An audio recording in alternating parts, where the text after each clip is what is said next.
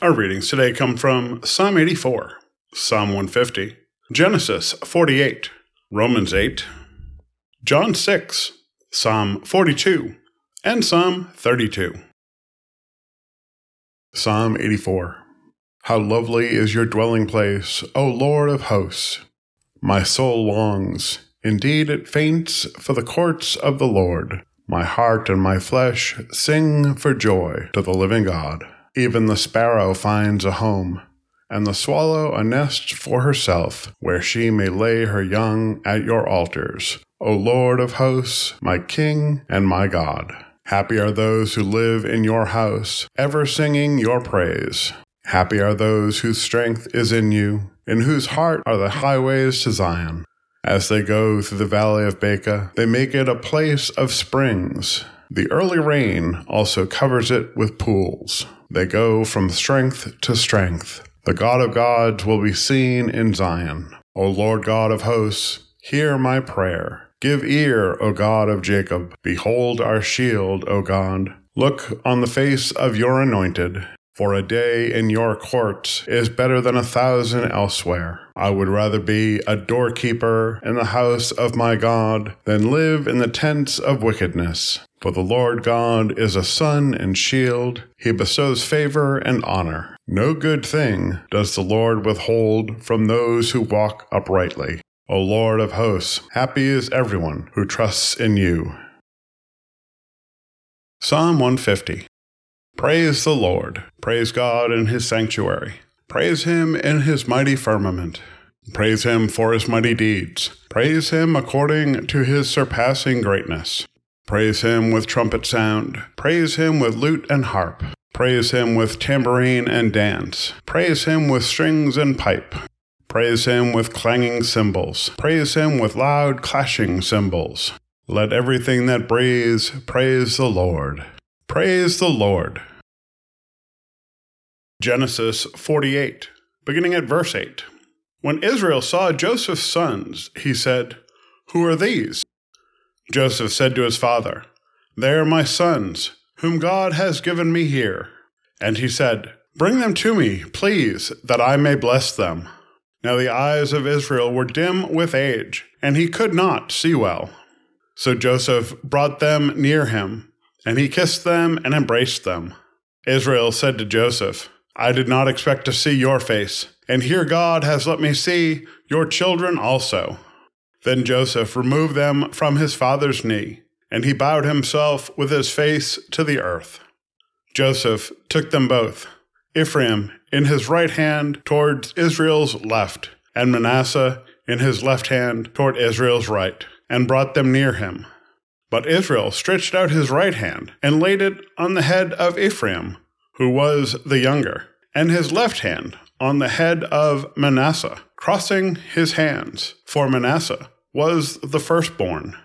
He blessed Joseph and said, "The God, before whom my ancestors Abraham and Isaac walked, the God who has been my shepherd all my life to this day, the angel who redeemed me from all harm, bless the boys. And in them let my name be perpetuated, and the name of my ancestors Abraham and Isaac, and let them grow into a multitude on the earth." When Joseph saw that his father laid his right hand on the head of Ephraim, it displeased him. So he took his father's hand to remove it from Ephraim's head to Manasseh's head.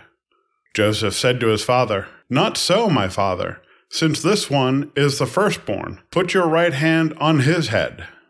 But his father refused and said, "I know, my son, I know. He also shall become a people, and he also shall be great. Nevertheless, his younger brother shall be greater than he, and his offspring shall become a multitude of nations." So he blessed them that day, saying, "By you Israel will invoke blessings, saying, God make you like Ephraim and like Manasseh." So he put Ephraim ahead of Manasseh. Then Israel said to Joseph, "I am about to die, but God will be with you, and will bring you again to the land of your ancestors. I now give to you one portion more than to your brothers, the portion that I took from the hand of the Amorites with my sword and with my bow. Romans 8, beginning at verse 11.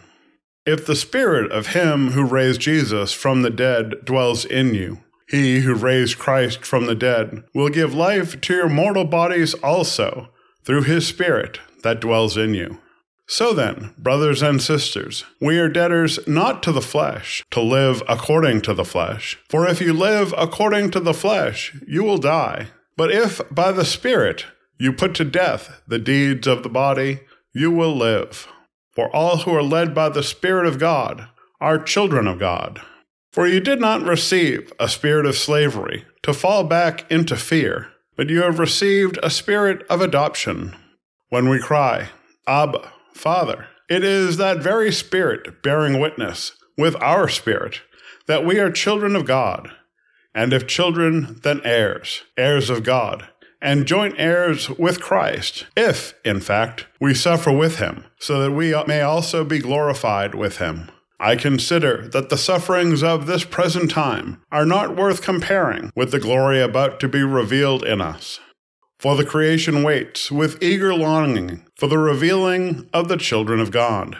For the creation was subjected to futility, not of its own will, but by the will of the one who subjected it, in hope that the creation itself will be set free from its bondage to decay, and will obtain the freedom of the glory of the children of God. We know that the whole creation has been groaning in labor pains until now, and not only the creation, but we ourselves, who have the first fruits of the Spirit, groan inwardly, while we wait for adoption, the redemption of our bodies. For in hope we were saved. Now hope that is seen is not hope. For who hopes for what is seen? But if we hope for what we do not see, we wait for it with patience. John 6, beginning at verse 27. Do not work for the food that perishes, but for the food that endures for eternal life, which the Son of Man will give you. For it is on him that God the Father has set his seal. Then they said to him, What must we do to perform the works of God? Jesus answered them, This is the work of God, that you believe in him whom he has sent.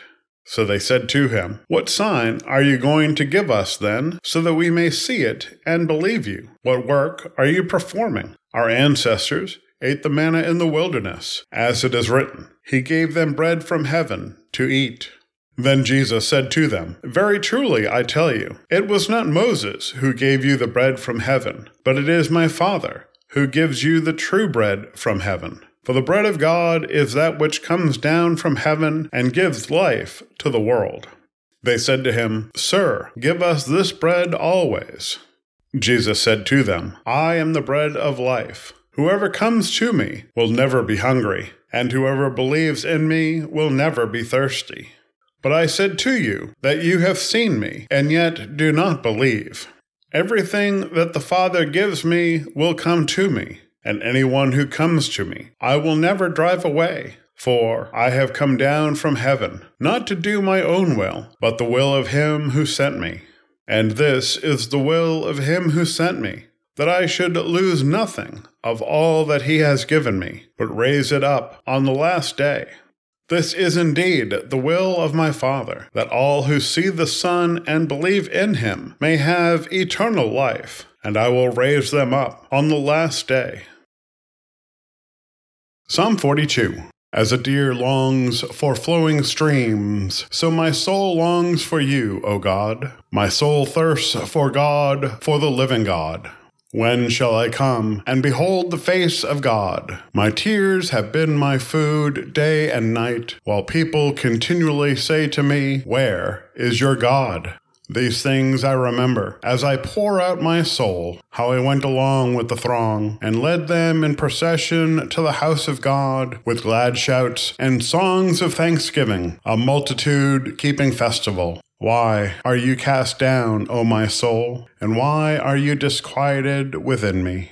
Hope in God, for I shall again praise him, my help and my God. My soul is cast down within me. Therefore I remember you from the land of Jordan and of Hermon, from Mount Mizar. Deep calls to deep at the thunder of your cataracts. All your waves and your billows have gone over me. By day the Lord commands his steadfast love, and at night his song is with me, a prayer to the God of my life.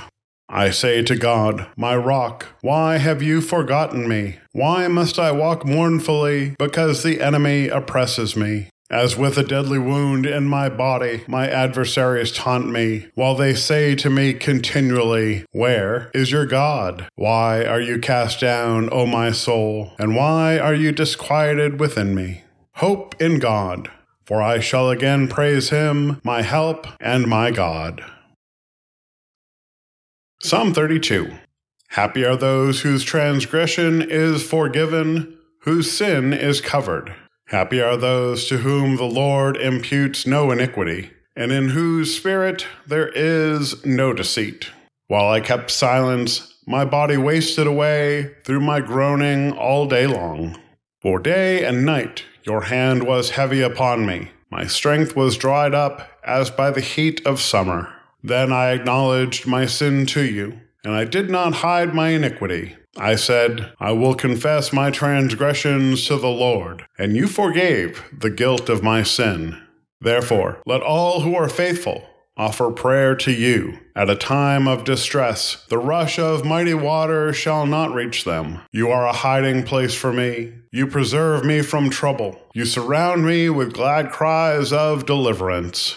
I will instruct you and teach you the way you should go. I will counsel you with my eye upon you. Do not be like a horse or a mule without understanding, whose temper must be curbed with bit and bridle, else it will not stay near you. Many are the torments of the wicked, but steadfast love surrounds those who trust in the Lord. Be glad in the Lord and rejoice, O righteous, and shout for joy, all you upright in heart. This is the word of God, for the people of God. Thanks be to God. Amen.